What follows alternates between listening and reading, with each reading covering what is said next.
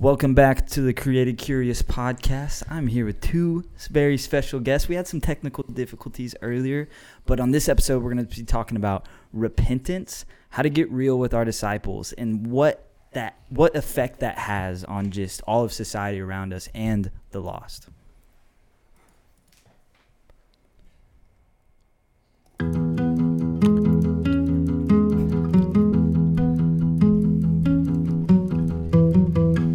Welcome back to the Created Curious podcast. On this show, we talk about the nature of God, and we try to explore it through stories, ideas, and conversations. Today, I am with two amazing men of God, Cole Mayer. What's up? Josh Nicholas.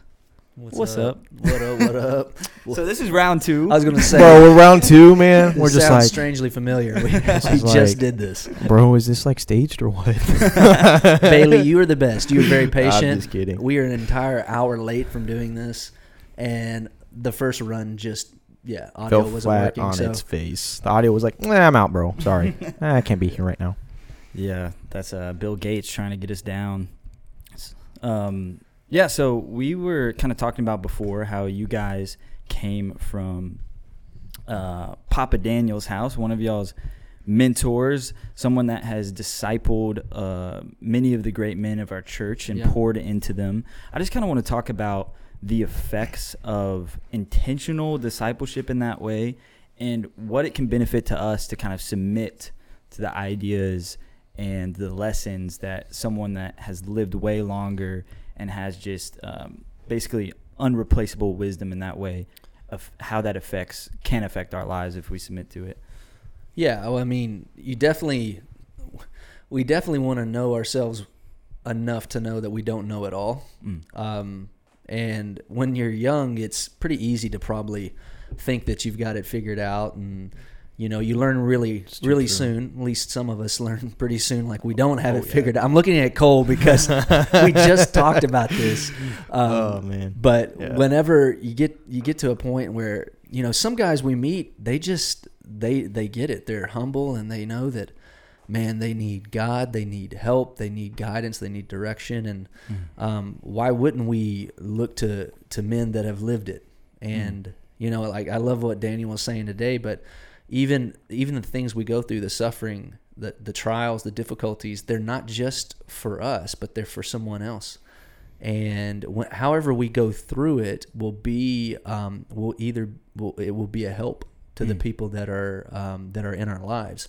And so all of those things that we struggle with, and all of that is kind of creating a sort of a sermon, a sort of a story that we're going to be able to use.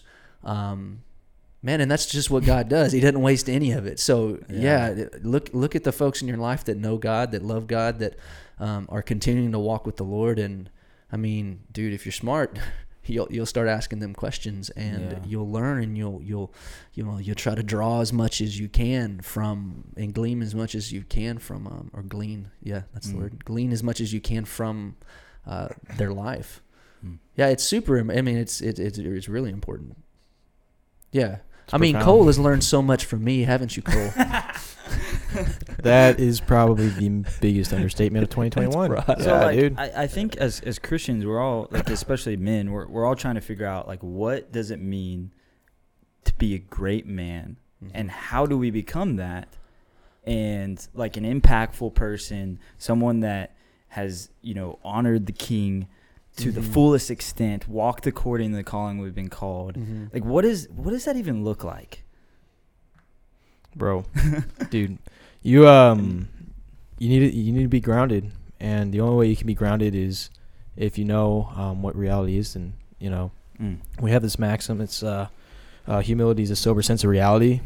And so when you're grounded in your faith and in your walk with the Lord, like, you're constantly bowing your heart and trying to just love the Lord as best as you can. And we were talking earlier at Daniel's house, and we were talking about spiritual blind spots that people have.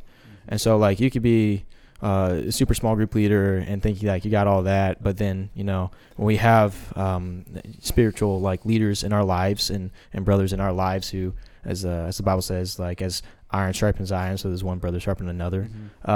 You're able to keep that humility and not get too stiff-necked, as the Bible says, because you get on a roll and then like you're just like, oh yeah, like everything's good, like I don't need any help, I don't need any mentorship, or I don't like I'm good, man, I don't want to grow, and you get comfortable, and next thing you know, you're getting slapped around, and a brother who loves you will tell you like, hey, like you're getting super proud right now, like you need to kind of chill out a little bit. And I think that's one of the keys too, is it loving to let this person that you say you love go on living in non-reality. If what he's doing and the way he's acting is taking him down a road that is not true, it's not who God is, it's not representing who he is, and so it's loving to tell the truth, it's loving to be honest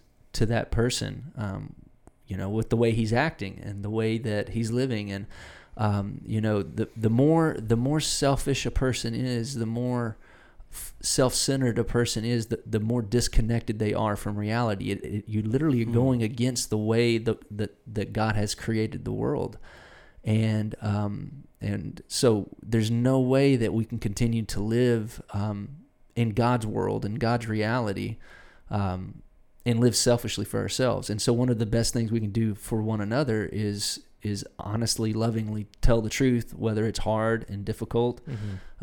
It might not be, it may not make them feel good, but it's going to save their life. And if they're in danger, and they're in danger ultimately of walking away from God, and or they continue to hurt other people. So it is like a matter of life and death. Like, because I think the first question that people would have, especially non-believers, is why does it matter if I'm not living in reality? Why is that even why can't I walk different than what my worldview is? Yeah, it is life and death. Ultimately, it's like we were saying earlier today, but that there is no hope outside of God. And there are no other answers outside of God. There are no other solutions outside of God. And the non-believing world,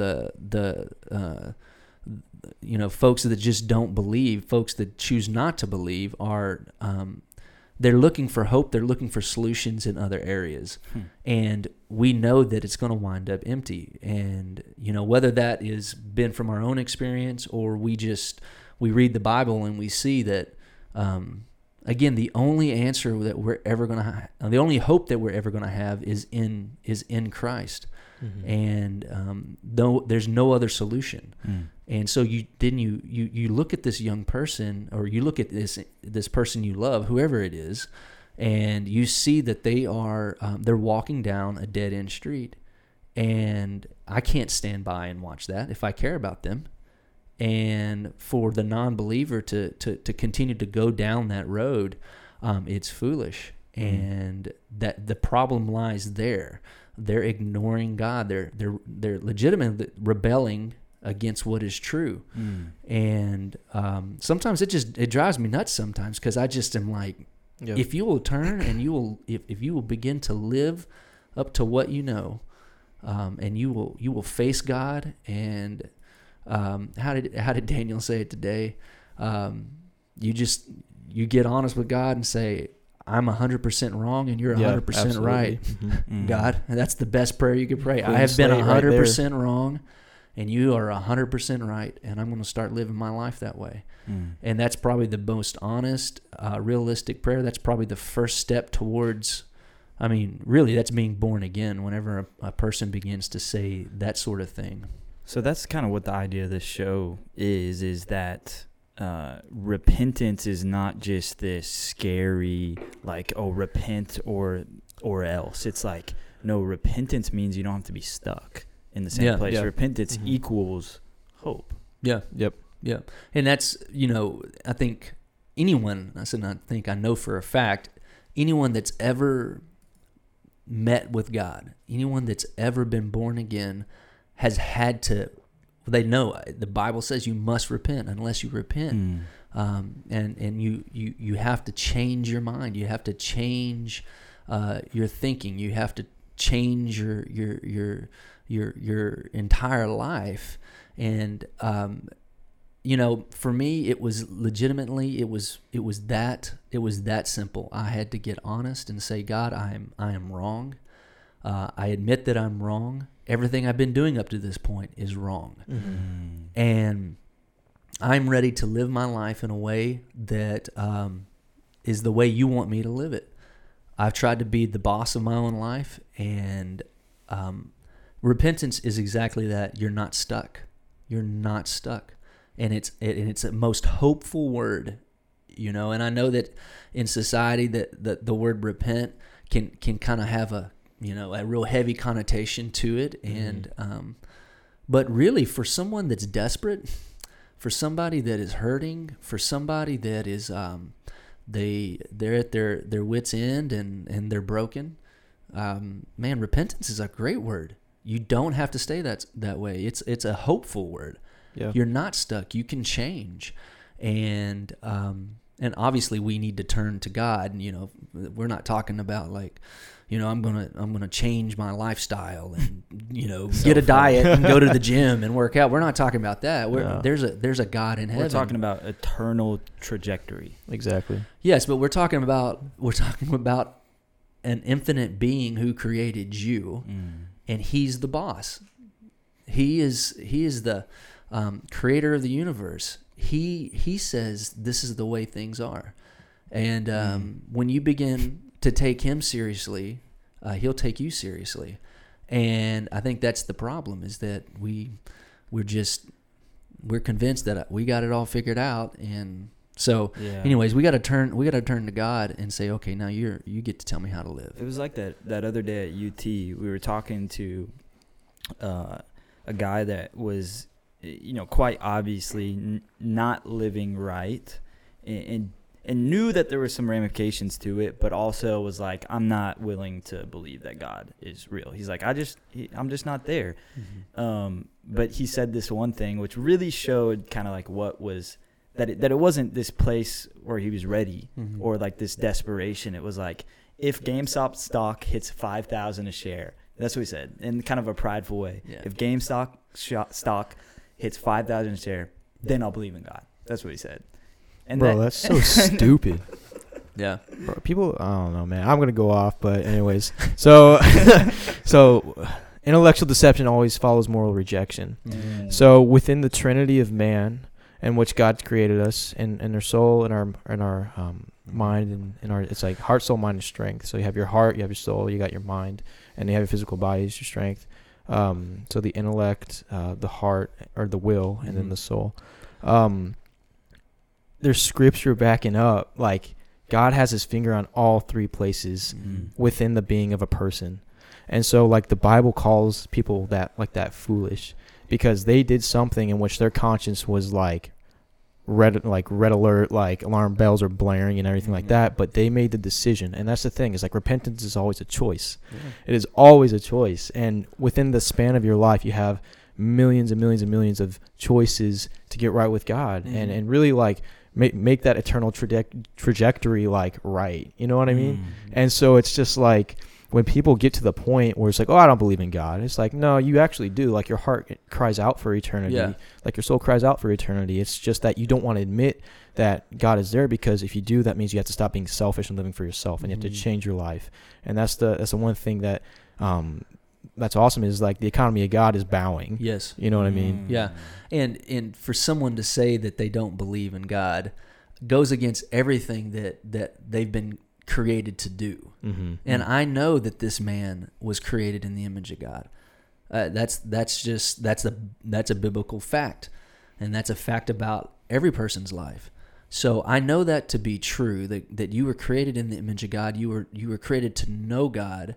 So the natural path that a mind should take as he grows up is towards God, and that's the way it is. So a young man or anyone to say that they don't believe in God, they have had to mentally, psychologically go against that trend. against that progression. Mm. And so, So like it's just even consciousness itself, the fact that we can think about the fact that we have something in us that allows us to think, and we can see how trees grow and all of it, it's all points to God. It all points to God. And whenever, and this is the beginning of the end, whenever we, well, however you want to say it, bow to that fact, you begin to acknowledge that truth. You begin to say, there's a God in the universe, and he's there, and he's not silent. And he's personal. And I'm personal for a reason. I was created by a personal God. Exactly. All of these things are very true, and it's natural, and it's like gravity. I'm drawn towards these sorts of things. The only reason I don't want to believe that is there's a selfishness in me, a nature in me that tends to want to live for self, and it's either God or it's me. One of these two have to give. So when the Bible says legitimately, you must pick up your cross and follow me, when Christ says you must lay down your life, anyone who's willing to lose their life in this world, they'll find it. And so there is a side of us that doesn't like to bow and give up ownership of their life. We do like our freedoms and liberties, but the reality is, this is how God has created his universe. He is really, truly the only one wise enough, like Winky Pratney says it. Who is more wise, more loving, and more powerful than God? He's the most equipped. He's the most certified, however you want to say it, to run and rule my life. Right. And so... or to rule the world at that. And to rule the world. World domination. Yeah. So it's everything. So you guys, it's funny that we're kind of like having this, conversation, not only about repentance, but the role of us as believers in someone's life in repentance and walking with God. And you guys have been doing discipleship for a few years now, right? Yeah. And you were mentioning earlier on the podcast that didn't work out. The technical podcast, the dry run, as we say. That, Josh has been your mentor and discipler. It's a brother. Yeah, a friend. Yeah, and a friend. Yeah, absolutely, yeah. And you've gotten to see Cole walk through this experience. Cole, I want to hear, like, how has Josh impacted your life, and what did that look like as far as timing goes? I know you were saying he's an answered prayer. He was an answered prayer. And did this happen before or after repentance? And how did that all work? Because, Josh was just explaining that in order, like, repentance is hope, right? Exactly. Yeah. And so God will answer if we are actually serious about getting real with him. If we take him seriously, he's going to take us seriously. Exactly. Yeah. And so, man, that's wild. Like, I'm going back in the time machine to freshman year now. Okay. And so I came to college. I wasn't right with the Lord at all. And I came to college, and I just had the mindset of, I'm going to have as much fun as I possibly can. I'm going to get drunk as many times as I possibly can. I'm going to try to fool around with girls as many times as I can, because, after college, it gets boring. So I was like, do Cottonmouth all the time, And so you had to use that. I had to use it, bro. Anyway, so I'm basically like doing this lifestyle for 2 weeks, or it's like the first 2 weeks I'm here at A&M, and the Lord gives me a dream. And in this dream, he's warning me of the path I'm going down is always going to lead to destruction. It's going to lead into me losing my life, right?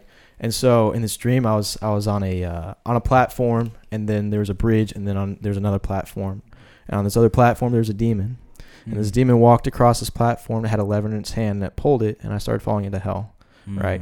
And so I woke up from that dream super early. I'm not a morning person at all. Like, I was wide awake, and I was aware, dude. I was like, I was calling myself a Christian, but I was a hypocritical. Like, I wasn't a Christian. Like, dude, I just say it to, like, please somebody else. Like, my actions wouldn't follow that at all. And so for the first time ever, like, I repented, because I was like, Lord, like, I recognize that I'm breaking your heart, and like, I don't want to do that anymore. Yeah. Like, I'm tired of doing this. Like, I know you're there. I've admitted you're there, but I haven't surrendered everything to you before. And so like I repented in that moment. I was like, Lord, I want to change. I don't want to break your heart anymore. And in that moment, like, dude, I've never read my Bible up to that point. And I go straight to campus and I just read my Bible for 4 hours straight because I was hungry. I was like, Lord, I want to know you. And in that hunger, I was like, Lord, I need somebody to lead me closer to your heart and to show me what a real Christian life is like. And it's probably a week later, I met Josh playing Ultimate Frisbee at one of the quads on campus. And he was just like, man, I saw him a mile off, bro. And I was like, dude, these guys are having fun. Like, I want to go over there and have fun with them. And so I introduced myself, and sure enough, he's like, we're part of Chi Alpha. I thought it was instead of frat. He's like, no, dude, it's not. And he was just like, we're part of a ministry. Like, you want to come to small group? And I was like, dude, absolutely. You're an answered prayer. And it's funny because, like, being 18, you think you're all high and mighty and you think you know everything. And you go in the small group like, oh yeah, I know all this stuff. Right. Like, look at me, I'm like the new kid on the street. Like, I'm gonna like school these fools. And Josh, like, he's like, nah, dude, you're gonna get humbled. And he just like it humbled me in the best way because he knows, like, and the most loving thing to do is to tell me the truth about my life and the way I'm going down, the way the decisions I'm making right now will affect my future. And so and so it's one of the things that we've been talking about is everybody has a dictionary, and we have different definitions, even though we're using the word, for instance, believe. My definition of believe may be different from yours. So we may not be on the same page when we think we're on the same page. We have these different presuppositions. And so, but one thing is true, you always live what you believe. Okay, so most often we meet people and they have the title Christian, and they say they're Christian. And I was just talking to a buddy, Cole Crimis. He was in small group. He's in small group with us, and he mentions the conversation he had with a fella that says he's Christian but believes in abortion. And I'm like, wait a minute, you're not reading the same Bible I'm reading. And your term for a Christian is obviously different from my definition of Christian. And so we don't believe the same thing. And so you live what you believe. And so I think most of the time folks aren't being honest about what they're living. And they think that Christianity is knowing all this information.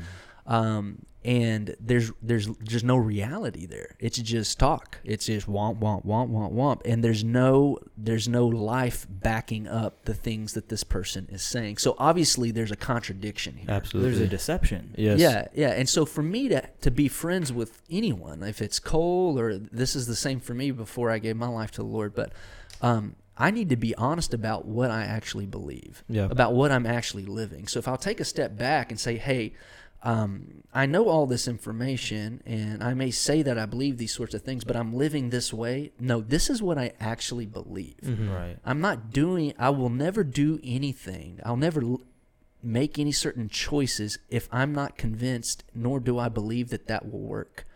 I won't choose this thing unless I'm convinced or believe that it is what it is. Yeah. And that's just the way it is. That's whatever, call it a principle or whatever, but that's the truth.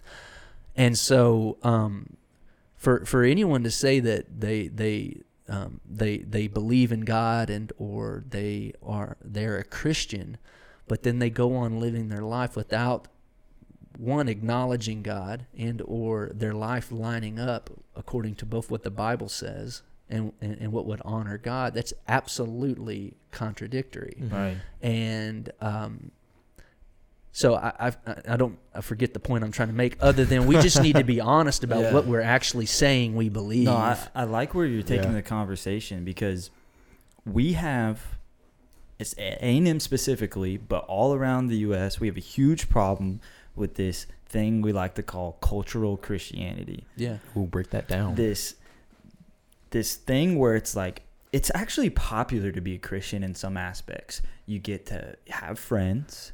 You can find a good, nice Southern Belle life, or whatever you want to say. Make you some sweet tea. There's benefits for it. And what we've talked about a lot is like God being the end versus the means to a certain goal or end that we have. Yes. And so when we talk repentance, we've been reading Finney, Charles Finney lectures on revival of religion. And one thing I didn't realize until I read him was that this thing that we're praying for called revival, that even quote unquote cultural Christians will pray for, is actually about themselves. That revival is in the heart of believers. It's in the heart of the church. It's a revival, a repentance back towards the things of God, to revive our desire to have the same heart that God has, to have a burden for the lost, people perishing. Because let's be honest, if we can pass someone that we know is going to eternal destruction, and we don't have a care in the world to say anything, can we call ourselves a Christian? And I don't know if we can. So here's the thing, everyone prays for revival, but they're not willing to be the person to usher in the work. Because a popular thing is that people are like, oh, God, send your spirit down in this campus and let it be transformed for all of eternity. And they're like, well, I don't want to do the work. And so you need to have a personal revival in your own life. And I'm not going to be connotative. I'm going to be very specific. You have to have the heart of God when you're praying for these things. Because when you're not, and you're just being lazy, that's not going to happen. It's a futile prayer. It's vanity. Because if you're not willing to say, Lord, let me stand in the gap for my neighbor, then you're not a part of the army. You're not. You're just part of the audience. You're just wanting to watch back and say, oh, I was a part of that. But in the process, you're being puffed up by your own pride by saying, oh, I didn't miss out on that event. I was there. And it's tragic, and it's selfish in nature. And there needs to be speaking of cultural Christianity, I was reading a little bit from 2 Timothy 3, and it says how people will walk away from the church, or walk away from Christianity, because people who say that they love the Lord have no power in it, and such, that drives away. Because when you have rules without a relationship, it always lead to a rebellion in heart. And that's the thing. Nobody wants more rules when they don't when they don't see a point to it. So it's like what we're talking about earlier is you have the knowledge, but you don't have the understanding. Yeah. Well, I think there's anybody that is being honest and or living their life in a way that no one wants to be hypocritical. Yeah. When we all sort of detest it, I think most people do. And we all want to live according to what we know, but to have all this knowledge, basically to be religious and pretend to be something that you're not, hurts people. It's just not. It's not true. And so I think even with non-believers, they have in a lot of ways they're right for not wanting to be friends with you and or come to church and hang out with you and your friends, because there's just, again, if you're not true and you're not honest and you're not really living what you say you believe, you're not, basically, if there's no weight behind the things you talk about, basically your life, your choices, right? If there's no weight behind that, you're just a walking contradiction. Absolutely. And it's suddenly you're, like you're saying, rules before relationship. You're just kind of telling all them, hey, just do this and don't do that. Do all these things and don't do all these things. No one wants to do that, right? So there's no truth, there's no life in your walk with God. Of course, I don't blame them. I wouldn't want to be that person's friend. And so I think the thing that's so great about the people that we love so much is that they're very real. They're very honest.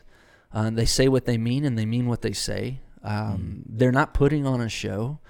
There's not this attitude of superiority and high and mighty, and I've got it all figured out. They know themselves, right? And we were just talking about this, but whenever you're honest with yourself, you know what you're capable of, the bad, the good, right, and the bad.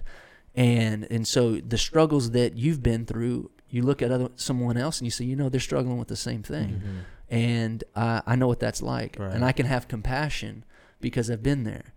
Somebody that's, whatever it is, alcoholism, or maybe it's someone with diabetes or someone suffering from cancer. If you've been through these things, there's a level of empathy that you're going to have that someone that's never been through that, they just can't. And so yeah, it is, so much of it is really, again, we keep coming back to this, but lining your life up and getting honest with what you say you believe, and the choices that you're making each day, and saying, okay, no, this is actually what I mean. Mm-hmm. This is actually what I want. And then when you start getting real, people will Yeah. see that. I feel like getting honest is the first step to taking responsibility for for your own life, right? Because to be honest right now, I just now really have been figuring out this thing called prayer. Like, how does it actually work? How am I supposed to operate in it? What are the convictions I'm supposed to have when I do pray? Yeah. And like how to have effectual prayer. And because there has to be real emotion, real conviction behind our prayers, real belief and faith that God can do what we're praying for, and that prayer does affect things for it to actually be effectual. And so, like, when we take responsibility for our prayers and for our lives, we begin to see prayers work. Yeah. You know, it's like if we're not seeing our prayers work, because there's promises, keep knocking, the door will be open. Keep seeking and you will find. If we're not seeing that effect, we may not be actually praying with faith and effectually. Yeah. Or and if you stop knocking and stop seeking, you may not actually believe that there's a God on the other end of the door. Yep. I mean, just get honest. Yeah. Like, I don't know if I actually believe that God hears. I don't know if I believe that if I pray, he'll move. And you know what I'm saying? Absolutely, so it's, you know, that so much of it is understanding that point, that it's so foundational. But is there or is there not a God who's there in the universe? And does he or does he not speak? Can he or can he not hear you? And I need to work that out. I honestly need to sit down, do whatever it takes, and this would be for anybody listening, but you need to answer that question. Don't take somebody else's answer, and just because you went to church does not mean that you believe that. Yeah. And just because you were on a mission trip or your dad was a pastor or anything, whatever your religious history is or your religious experiences are, it doesn't negate the fact that you have a responsibility to work out this fact and this fact alone. Is God there? Is he there? Is he personal? And does he want to know me? And can I know him? Like that's it. That's foundational. And everything builds off of that fact. And so, I don't know.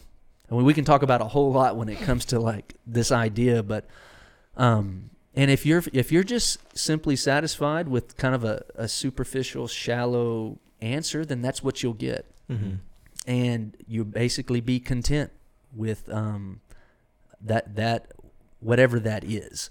And so if your walk with God is lacking that relationship, it's lacking that fire, that zeal, and you're not seeing folks changed around you, and you don't seeing prayers answered, and it doesn't actually seem like you're walking with God. It kind of seems like you're walking alone.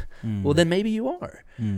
Or maybe you don't actually believe what you say you adhere to. And so it seems like what I kind of come against is in my own life, this has been true at one point, is this idea that, oh, well, I've been sealed by the Holy Spirit. I've repented already. Why does a Christian have to repent in order for God to move, when all these people are non-believers and they're doing way worse things than I am? Like, I'm in community, I'm doing the things I'm supposed to be doing, I'm making my parents happy, like all of this stuff. Like, why does the Christian need to repent in order for revival to occur? Because you're being transformed into the image of Jesus, right? It says that the world was made for him and through him, right? And so we're commanded to be holy as he is holy, right? And Jesus' first words out of his mouth for his ministry was, repent, for the kingdom of heaven is at hand. And so repentance is a lifestyle. It isn't a one-time, like, wave a magic wand. Get caught up when I speak fast. Wave the magic wand and abracadabra, alakazam, your sins are forgiven, Magic. and everything. Yeah, dude. And it's just like, you know, you have all these facets of your life where you come to the altar for the first time and you're like, Lord, like you're really getting right. You're getting born again and everything like that. That's amazing. Praise God. But then like through your since you've been born again up until where you are now, like there's always more areas and where you need to repent and give it to the Lord, because he'll reveal these things, right? And so like the parable of the sower, like you have one of the soils is the rocky soil, right? And these rocks are on you, those rights that you have in your life, and you're just like, Lord, like dreams or ambitions, like, you know, the Lord knows the plans of your heart. He knows the desires of your heart, but yet he wants to see you give it to him, because he knows that he is the only one who is worthy of doing that. Mm-hmm. And so once you recognize that fact, that if I try to do it in my own light, in my own like selfishness, like I'm just gonna end up like flat on my face again. You know what I mean? And so when you repent and then you do things like that and you give it to the Lord, like you're being more molded into the image of Jesus, right? And to pursue righteousness, because holiness, all holiness is boiled down to is love, right? All the 10 commandments, like everything, like from the 10 commandments down to the greatest commandment, all the way down to all the way down to Paul and Corinthians. It's just based on one word, and that's love, and that's love for God. And it's like, as God has loved us, we love God, and out of the overflow of our heart, our mouth will always speak. Right. And so that will be the effectiveness of our ministry. Right. And if you're not wanting to do that because you're too caught up with yourself and you're one time sealed by the Holy Spirit type of, you know, whatever, dude, like you're just selfish. Like you really don't want to go out and see the world changed. You don't want to see eternity, break out where you were at. And if we're being honest, if we're living that life, we don't actually love God. According to the words of Jesus, if you love me, you will keep my commandments. Yeah. You will get to know me. You will want more and more of my heart. That is the fruit. We will know them by their fruit. Yeah. What their lives, what they do, how they act, how they think, what they say. That's what we're known by, and that's why the Western church has such a bad rap. Yeah. Because we're hypocrites. Yeah. And I think too, an important part to bring up is we've got such a bent towards feeling and sensations. Yes. And feelings are good. Let's all be honest. It's just like, I don't like to feel bad. I like to feel good. Right. And I like to do things in my life that make me feel good. I like people in my life that make me feel good. That's just the way it is. And so, we're kind of motivated. Our choices are motivated in a lot of ways by feelings. And so, it's such a sensual driven sort of, lifestyle and culture and society that we're living in. This is just, you could call it the water or the pond that we're all swimming in right now. But the thing is, sensual Christianity, that's what is true about God is that whether I feel that he's there or not, he's there. Yeah. And the reality is it takes a choice. Like you said, if you love me, you obey my commandments. If I want to see change in my life, for example, I'm an athlete and I'm a little underweight and I want to make the football team. It's not enough for me to read Men's Health. It's not enough for me to even just necessarily go to the store and just buy all this food, right? Like I need to diet. I need to work out. I need to begin to put into motion and do some things, make some decisions, and then there are going to be effects from that. And so if I was to always just do what I felt like doing and or was led by my appetites and or my desires in that moment, then that's not being led by the truth. And so the truth is what God says is reality. That's the truth. This is what's real about you as a person, as a human created in the image of God. And so to say I'm walking with God has to be more than just he makes me feel good. And there's a reality to that fact. And so does that make sense? Yeah. Yeah, Totally. feelings are, we say, great friends but horrible guides. And so we're learning right now to think. We're learning to use our mind, and we're learning to say, this is true, whether I feel that it's true or not. And feelings may follow actions eventually. I begin to live my life the way that the Bible says to live it. I honor God. I don't live selfishly. I live unselfishly. God says He blesses that. And there's peace that comes with that. There's guilt and shame with selfish choices. Yeah. And so there really is fruits from living a righteous life. Righteous being right choices. You may start making right choices. There Yes. are good fruits from that. There are good consequences and effects, but there are also negative consequences to living your life selfishly. Like, I know it sounds so simple, but Well, really, when you the end of begin it. to live this out, and you actually begin to think about your own life in light and in view of what the Bible says, you see, like, man, maybe this is why I'm alone. Maybe this is why I'm constantly struggling with this.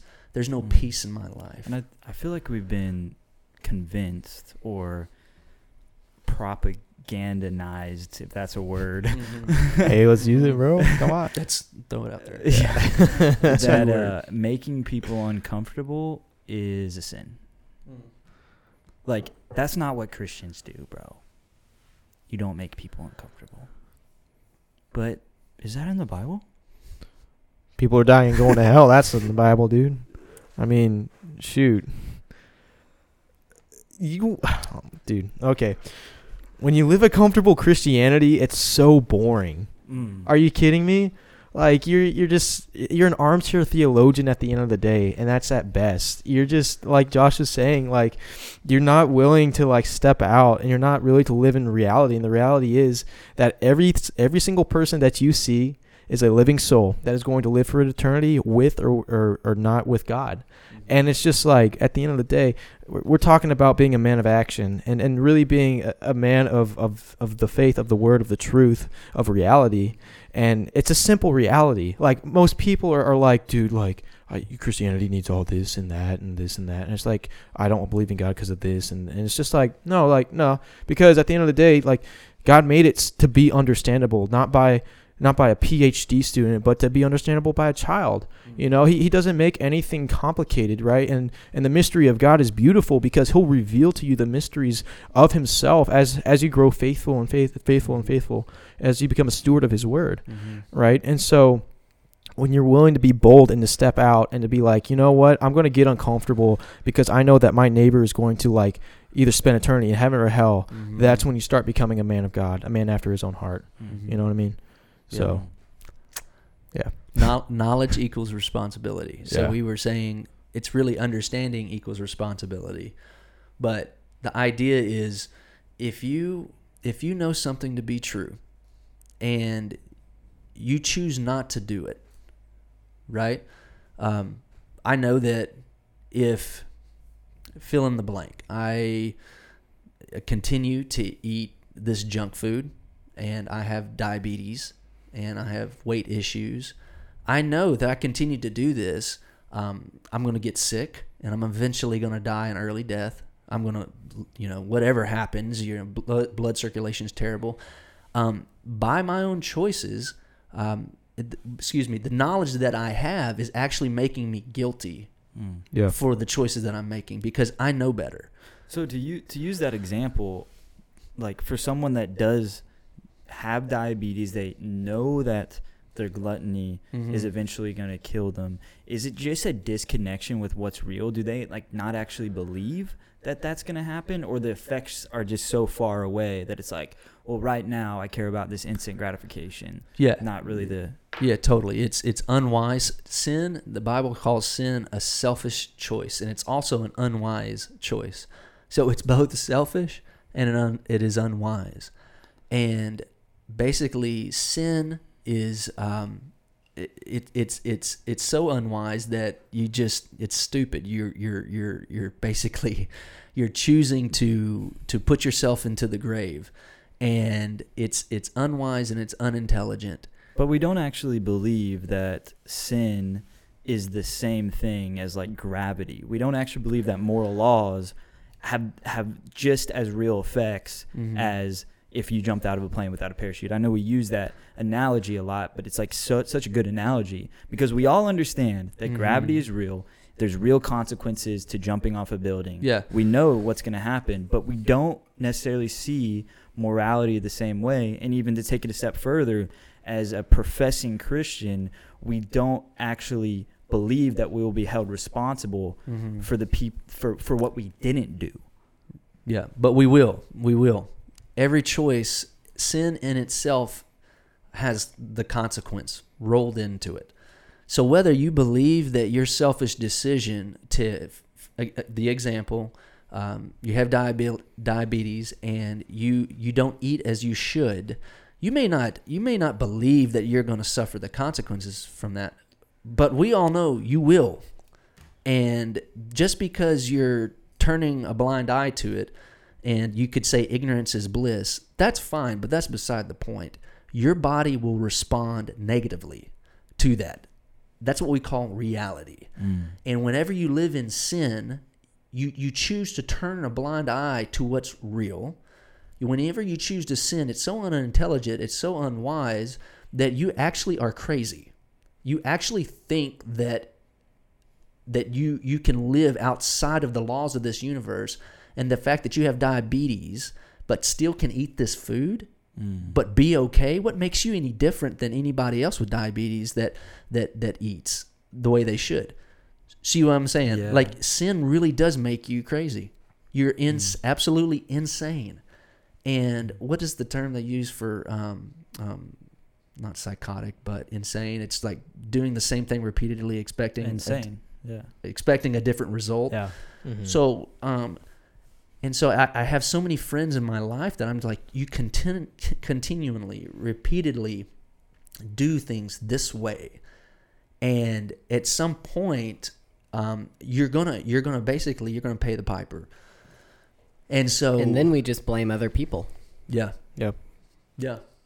Caleb from right field, baby. Boom. Consequences. But the reality, how does Shapiro say, the facts don't care about how you feel? In a way, it's like the truth is this is going to be the result. Yep. And the great thing about repentance is there's hope, because it doesn't have to be the end. It doesn't have to the way you've been living your life, you don't have to be stuck in this repetition, this repetitive, sinful cycle. And so, but honestly, legitimately, and this is the key, and this is where being born again, we use the word, but being saved, however you want to say it, but when you meet God, what really happens is a miracle. Because, and I was just talking to Cole about this, what other motivation outside of the fact that you're an eternal being, and you're made to know God? These things are true, right? So, we'll call it the Christian worldview. All right, I have a Christian worldview. You guys here at the table, we have a Christian worldview. So we accept these things to be true. But there are folks that don't have that worldview. Outside of the Christian worldview, what other reason do you have to be unselfish as a worldly person? Why in the world would you lay down your life, give your money away, make self-sacrifices, make choices that are somehow going to hurt you and negatively affect you? Why in the world? What would motivate you to do that? Nothing. Nope. Yeah. Not at all. And unless the choice is virtue signaling. Unless it's virtue signaling, or somehow by being, doing a certain thing or serving a person, you get something in return. But it's still selfish. Yep. Right? And so for a man to very foundationally, fundamentally change his motive for living from being selfish and living primarily for himself to living unselfishly and living in God's universe, on God's green earth, the way that God has asked us to live, to actually change that fundamentally, and I mean choices. I don't necessarily even mean feelings, but to begin to think differently and to choose differently, that is a supernatural experience. And I can say that's for me, and I can say that would be for anybody that's ever claiming to have been saved. Yeah. No other reason. There is no other reason someone's primary supreme motive in life would change to being selfish to unselfish, other than it was God that revealed to them that this is sin. You are in danger. You were not meant to live this way, and that God has created you for himself and to know him and to live this way. And we absolutely, fundamentally, more important than anything else, is we need to legitimately, by the definition, repent and believe in Christ. We need to have a biblical salvation moment. We need to have something happen inside of us that is done by God. It is certainly a God in heaven who imposes on you a real supernatural change. And this is apart from, self-help, self-discipline, pull yourself up by your bootstraps. I'm just going to start changing my life and being different. And no, that's not going to work. You're not going to do it. It might last for a week. It might go for a month. But ultimately, you're going to give that up. And so, to me, the fact that I still love God and love people, I'm amazed at myself, really. Because there has to be a God in the universe that has changed me, because I know me and I'm totally selfish. Yeah. Without Christ, I have no reason to live to care for any of you the way that I've seen. And so Christians are incredible people. They're absolutely the most amazing people in the universe. No reason to forgive either. Like, why would I forgive you when you don't deserve it, other than that I've been forgiven? It says, we have been forgiven, so we forgive. Absolutely. Yeah. So it's like, I think really what it comes down to, and what we're seeing nowadays, is this progressive Christianity. And really what it is, if we want to really get real about it, is it's just not being reverent for the Bible and for the scriptures and what it says. No. We can't determine these things for ourselves. We can, but by doing that, we are ultimately disconnecting with reality, because the Bible is that descriptive. So what if we find ourselves, we think we've been walking in the right direction, we've been deceived, and we're living this progressive Christianity. We're living this thing that isn't helping people. We don't care about people's souls. We actually are living. God is the means to us getting a good life, than our lives serving so that God may be glorified. If we find ourselves in that place where we're in church, we're in worship, and it just the Spirit of the Lord convicts us. Yeah. What do we do? What's the next steps? So repentance. What does that look like, though? Describe, these two things. Describe what repentance is, all right, and looks like, and how we do it, and then how we know if we've actually been born again. Like, how do we know that our whole will has actually changed from our own wants and desires to God's? Yeah, absolutely. And so, like, when I think of repentance, I think of David in the Bible, when he slept with Bathsheba. Like, it says in the Bible that godly sorrow will produce repentance, but worldly sorrow will always produce death. And so you have to recognize that what you're doing is hurting the Lord, right? And knowingly that your life sucks, right? that's always an admittance. It's like, my life sucks. Like, I don't want, like, you can put on a face all day long and act like, oh yeah, everything's good. Like, no, you can put on a mask, but at the end of the day, you go home and you're like, my life sucks, bro. And so what repentance looks like is admitting that you're wrong. Right, admitting that, Lord, like, you are there, you are not silent, you are personal, you're calling out to me, and you're waiting for my response, right? And so Scripture also says, like, God, He doesn't wish anybody to perish, but He patiently awaits for us to repent and come to Him, right? And so, like, to keep going on your analogy, you're in church, you're like, my life sucks, bro, and you get brutally honest, and you're like, Lord, like, you are the only one worthy to rule my life. And that's when you have that supernatural experience, right? Yeah. And you get on your knees and you're like, Lord, like, I'm 100% wrong. You're 100% right. I'm sorry. I am honestly sorry. And I'm going to change my way of thinking. And I need your help to do it. I need you to renew my mind daily. And then on top of that, it's just like, as soon as you do that and you surrender all and you experience the Lord in that moment, it's like, okay, like you have been born again, right? That's when you start living for the Lord. Like it's like, bro, I had a friend tell me this. Oh my gosh, it's hilarious. It's ingrained in my mind now. It's like, okay, actual childbirth. Josh knows it. I've watched it. He's watched it. He's seen it. It's intense. It's intense. There's pain. There's screaming. There's bodily fluid. There's bodily fluid. But then there's a baby, right? And so it's beautiful. And it's beautiful, yeah. And so it's just like, he didn't hope that he would be born again. He wouldn't hope that Isaac was born. He didn't wish Isaac was born. Isaac went through the process and was born. Yes. And now he is a beautiful 3-year-old boy, and he's awesome. And the best, right? Billy.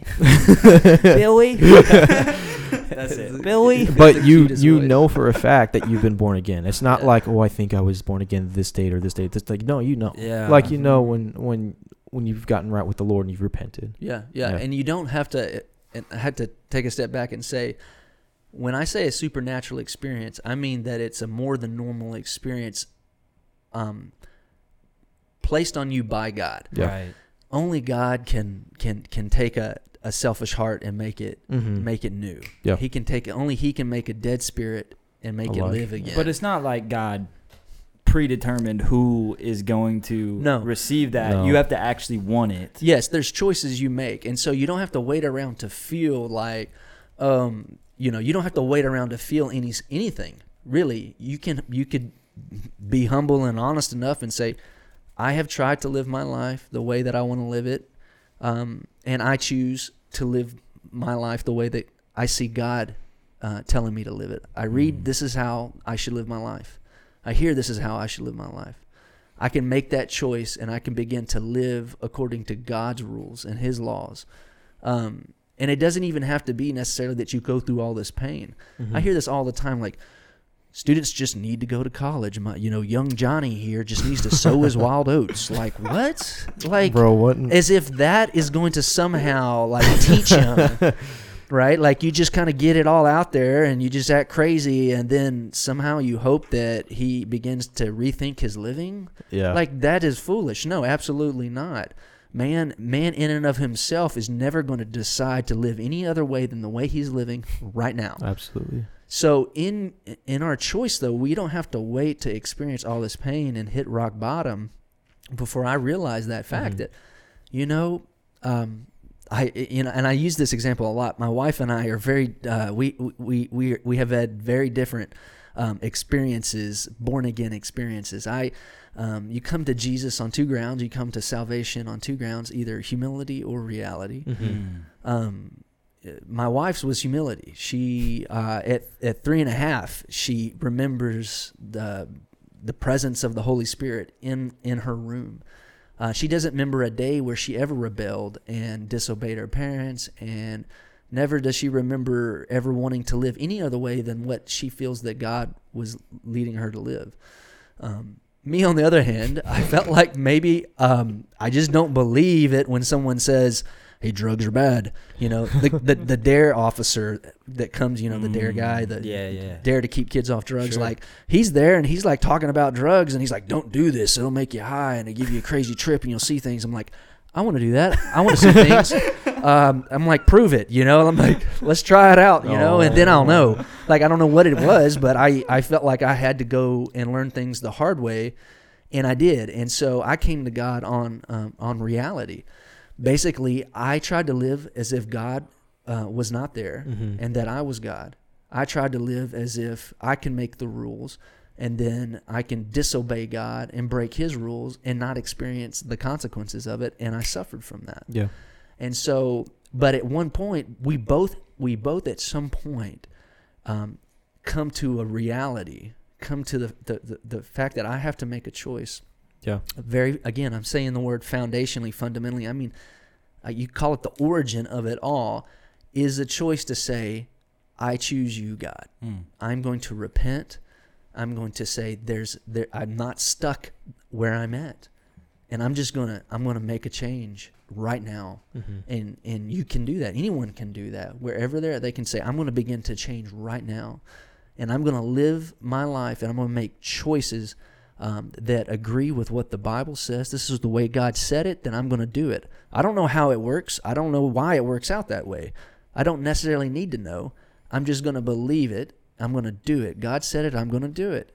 And then basically the proof's in the pudding, man. You begin to live your life that way, and you reap what you sow. There really are, I use the word consequences, but there are effects. There are ramifications that come from choosing a life that honors God.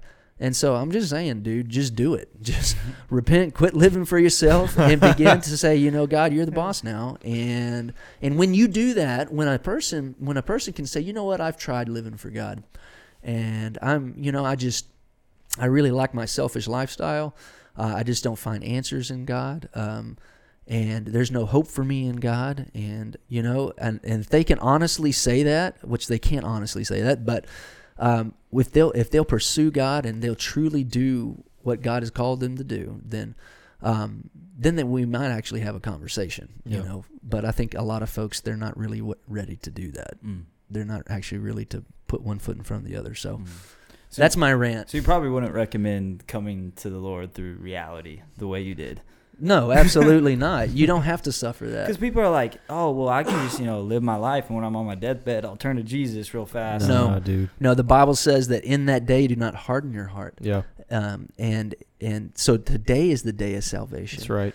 And the thing is, I hear that all the time. I hear that all the time on campus. Students will say that to me, maybe sometime later I'll begin to make a change. But the reason you're living your life selfishly right now, the motives for living your life selfishly, trying to act like God doesn't exist, that motive, that reason for doing that is not going to change in you. You're not going to say 4 years later, I'm just going to all of a sudden change my very foundation and motive for living. You're not going to do that. You're not going to just say, it gets harder. It gets harder because that becomes your reality. That becomes all you know. Yeah. And so, because we've all seen the old grumpy man that's stuck in his ways, that will never change because he's chosen and he's hardened his heart. And it's like, how can you go 60 years of your life and confront reality all of a sudden? All of those years have been wasted. It's like, one thing I think would be cool to bring up is like how without the Lord and without walking according to the calling in which we've been called, it's like it's all worthless. Like anything we do, anything that we think is good doesn't mean anything. Yeah. Look at Ecclesiastes. That's all you got to do in that scenario. Like all Solomon says is everything is vanity. You can't take your money to the grave. You can, you pass it on, but it's fleeting, right? You can't take your home or nothing. Like your life is a summation of the choices you made, and so at the end of the day, it's you're either going to be selfish and die, or you're going to be selfless and you're going to live for God, and you're going to have fruit from that decision, and you're going to reap an inheritance in heaven. It says like you buy the field, right? And so we store up our treasures in heaven. And that's something like I've been looking at recently is you go on, like there's a Psalm 126 5 and 6. And it says those who sow in tears will reap in joy, right? And then it says those who continually sow. And I'm going to butcher this verse on the 6th one, but basically like they take the sheaves with them, they take the harvest with them, and then it's connected in the New Testament with the fact that the structure that you build will be tested by God, and you're like, God, this is all I have, this is what I've done for you, Lord, and you're worthy of it all. It's like the parable of the minas, or the parables of the just basically, Lord gave someone 10 minas or mites or what, I forget what it's called, but at the end of the day, it's like those decisions you make are going to affect other people too. And it's like there's always collateral damage in the decisions you make, whether that's good or whether that's bad. And so if you're in the mentality of I'll wait until I'm on my deathbed to make that final decision, like you've already sown so much destruction in your life. Yeah. Like the fruit that you've produced has been nothing but death. Well, and Yeah. again, so no one comes to the Father unless they're drawn. Yeah. Right. And so it is a God in heaven that speaks, and it's a God in heaven that raises the dead. It is a supernatural experience to be born again. And so there's a choice for you to turn around. There's a choice for you to change the cycle that you're in. There's a choice that you can make to say, you know what, I'm going to stop living selfishly and I'm going to start looking to God. Yeah. But at that point, you still can't save yourself. God has to draw you.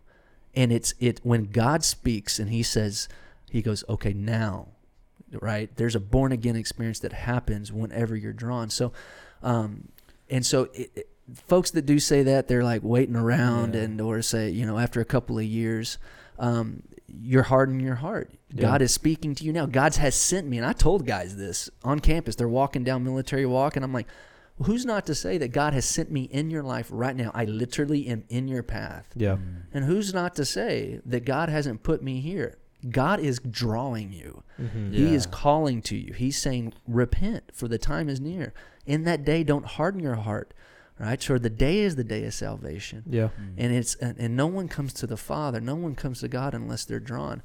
And so, but if you want, you can. He doesn't make you. You can harden your heart. You can refuse. And that's a scary thing. And what will happen is you continue to drown out his voice. If you continue to stump that out, to muffle it, that voice gets softer and softer and quieter. Yeah. And like what you're saying is you just kind of, you begin to live this life, and you are alone. And it will take, for some folks, unfortunately, later in life, it does take something tragic that happens. So it doesn't have to be that way. It doesn't have to be that way. And that's why we're in college ministry, because I think that a lot of young folks, they still have, that voice is still calling out. Yeah. God is still calling out. Their conscience is still sensitive to the Holy Spirit. And so, yeah. So I kind of want to wrap up the show with this question a little bit, and this is more specifically for you, Josh, considering you've been a pastor for a while, but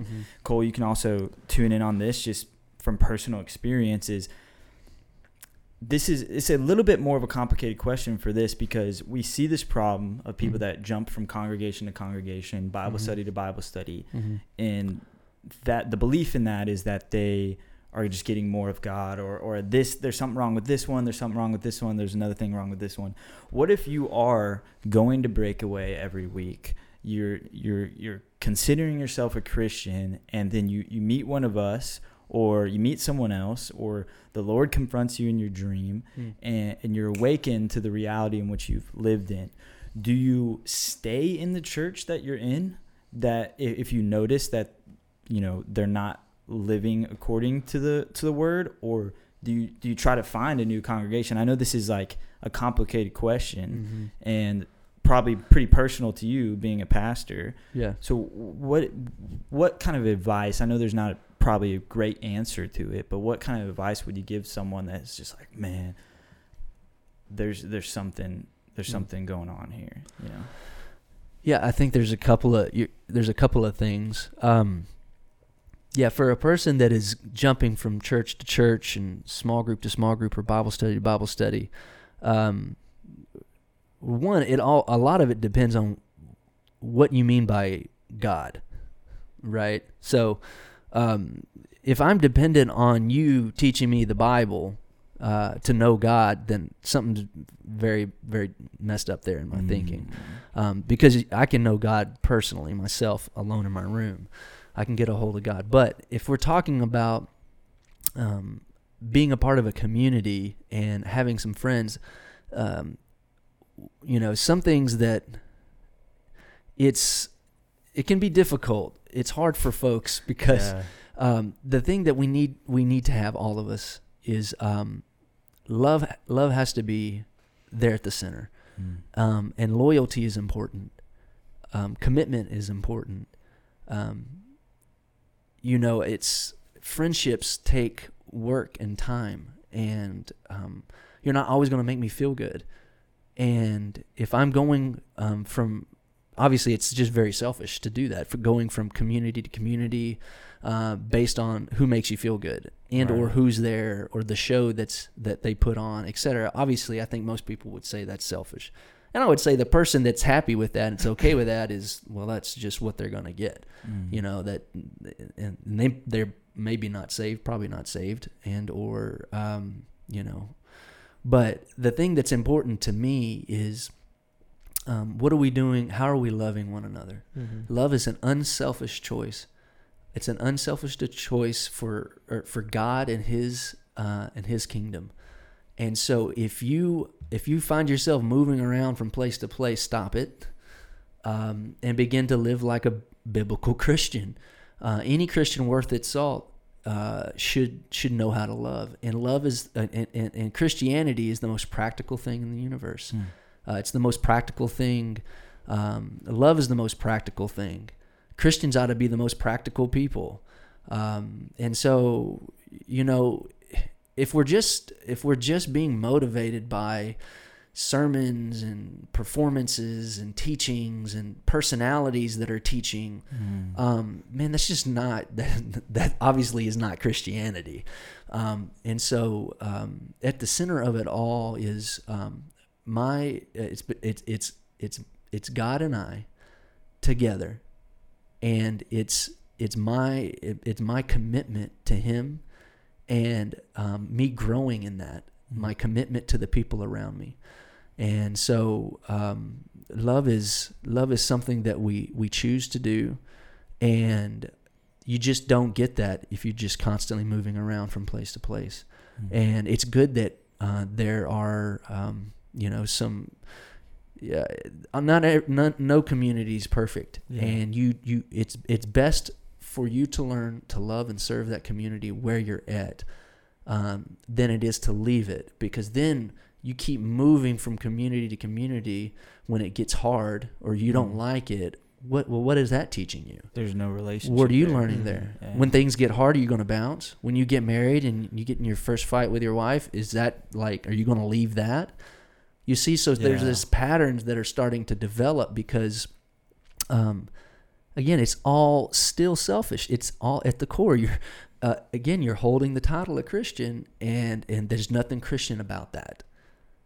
There's nothing unselfish about that. There's nothing loving about that at all. What is loving is you hang in there and you say, over my dead body, am I going to let this ministry, this church, this small group walk away from God? I'm going to give it my best. I'm going to serve it. I'm going to lay down my life. I'm going to sacrifice. And in that moment, you're being more like Christ and more Christian than you ever would be at some place that's going great and all your friends are there and they got the best show in town. You're closer to God.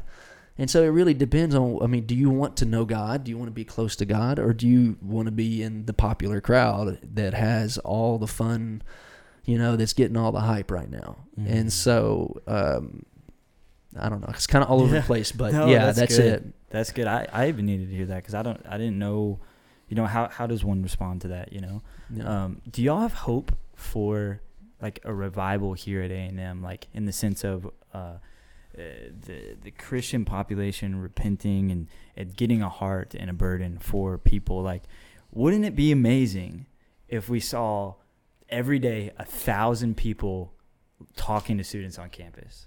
Like 1,000 Bible-believing, born-again Christians going out and talking to people. Absolutely. Yeah, that's the hope in the community that you're placed in and where you're stationed. If you're going to keep it in Army terms, right? It's like where the battlefield is where your feet are. And so like when you start to see and when you start to go from a platoon or a squadron of a few to a battalion of many, like with the same goal in mind, which is to advance the lines, right? You start to see stuff happen. But in order for you to advance the lines, like that platoon has to instill in the bigger company or battalion the same objective and the same motive to do so. And it has to stay in the heart. It can't be like, oh, I'm doing this just to do it. No, you have to do it for the Lord. And that's the thing. It's like we all have these large dreams, these God-sized dreams to see the whole campus like come to know the Lord, to see this whole community come to know the Lord. But if you want that to happen, you have to be ready to lead like 100 people to the Lord. Like, that's just factual. Open up your home. Open up your home. Like, there has to be a place where you can teach and lead and disciple in quick succession, in order for those people to go back out and then come back for more training, and then go back out and come back, because we're constantly being refined. We're constantly being, like I said earlier, made to the image of Jesus, right? And so, like, there's definite hope, and there's definite movement of the Lord here in this community, but there needs to be a revival in your own heart before you can see a revival in a geographical area. Okay, to just add emphasis, Cole is totally doing that because, and I've watched it in his progression as a small group leader in over 4 years, 5 years? 4 years. Okay, so he's been a small group leader for 4 years, and his first small group, but he was growing and learning, and over time, something started to happen, and correct me if I'm wrong, but emphasis was added to that. You got a hold of God. Yeah, absolutely. You knew that you could not win anybody to Jesus. You couldn't lead one small group if you couldn't be led by God. If you're not getting alone with the Lord, if you're not hearing from God, basically, again, it's what's your aim here? Is it, do you want to know God? Do you want to walk with God?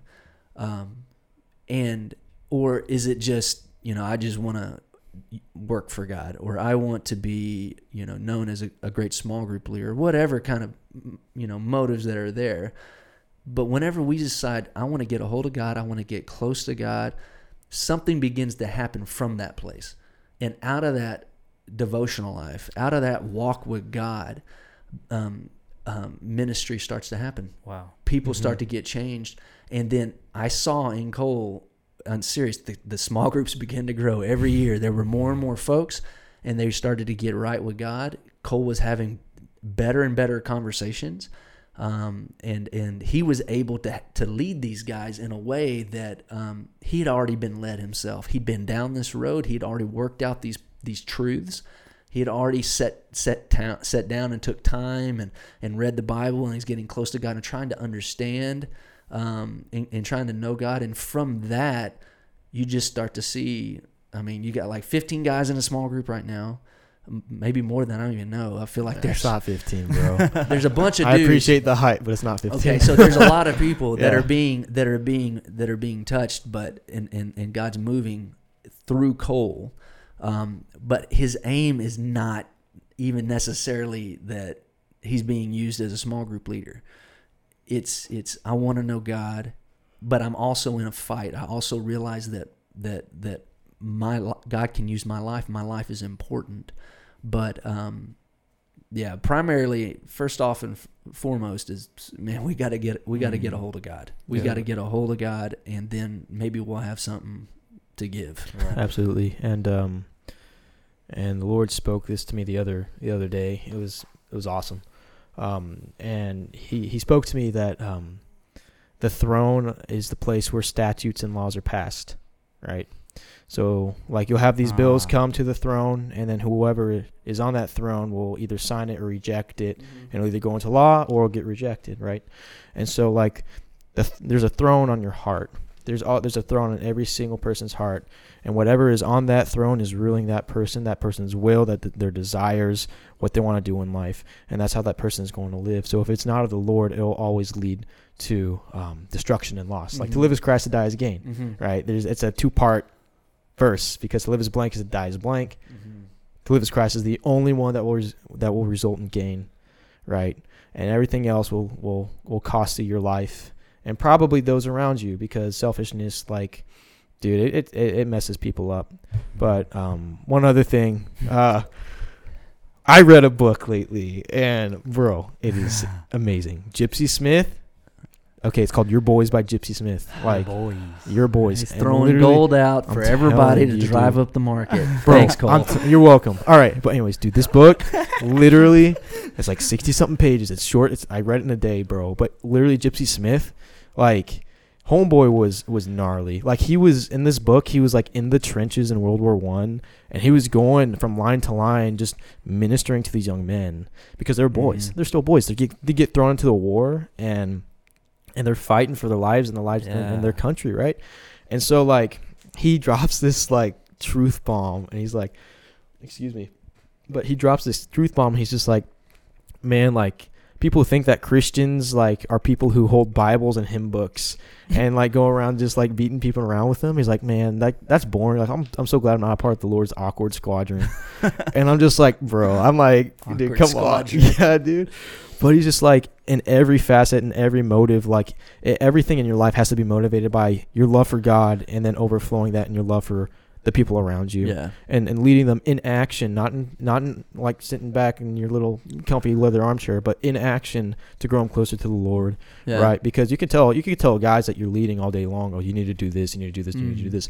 But if you don't walk with them through it, and if you don't like go out and do something that you're basically telling them to do with them and lead them through that, whether that be evangelism or anything else, like they're what are you doing? Yeah. But anyways, it's always got to be motivated by a position of love of God and love of others. So yeah, Dude. Boys. Boys. your boys, The boys. bro. I got cotton mouth right now, Dude. No, Aiden has cotton mouth. Oh shoot. Yeah. Josh, I know you got something to say. I know you do. I can feel it. Like the last 10% or something witty, because I ain't got nothing witty to say. That's not me. Cole's wittier than I am. Bailey, you're the best. Thank you. Yeah, absolutely. Yeah. And man, if you guys, and this if I can say my last little bit, there is no other answer. There is no other answer. And it can be as simple and profound as look to God. He's the solution. Absolutely. And if you're watching this tonight, there is an answer in Christ Jesus. And whatever your struggle is, no matter how hard it is, no matter how fierce the battle, no matter how bad the struggle, the passion that you have for this thing, the temptation, it's so strong. Really, it is. God is stronger, right? The thought of thee, O God, the thought of thee is mightier far than sin and pain and sorrow are. And when you understand that, when you experience the life of Christ inside you, that's it, man. That's it. There is no other obstacles. That's it. It's you are overcoming then. You will always perpetually be overcoming in Christ. And so all the promises of God are yes and amen in Christ Jesus, and that is true. That's a real fact. And so, you tired of beating your head against a wall? You tired of trying all these things the world offers you? I'm telling you, get a hold of Jesus, and it's all yes and amen after that. Boys, I could not do this without you. Come This is the on. whole reason I do this, and that's what I would say. Like, pray to God. If you do have a relationship with Him and you're not in a good community, like, pray that He'll bring you to brothers who love you. Yeah. Because like someone that will disciple you, like, get around people who actually love you. Because like that's why I do this, because I get to I get to talk to you guys about what's going on in your lives and in your hearts. Yeah. And like, I want this kind of conversation. This is what we've talked about before, Josh, is we want this kind of conversations to be replicated. We want these ideas to be talked about. We want to like ask questions, like test what you believe, like try to figure out why you believe what you believe, you know, and be real with yourself and with others about the experiences that you guys have had. Yeah. Last thing, and I promise. This is super important. God will always you always have enough knowledge to take the first step. That's right. All right, that is true for anybody. You are never just totally ignorant. Okay, everyone has enough knowledge of God. Everybody has enough information to at least take the first step. And so the burden of responsibility is on you. Stop shifting it. Stop saying it's I don't know enough, I'm not smart enough, I wasn't raised in a Christian home, I have this type of environment that I grew up in, and I have this sort of disability, and I have these things. You'll have a million excuses to not do the one thing you know you should do.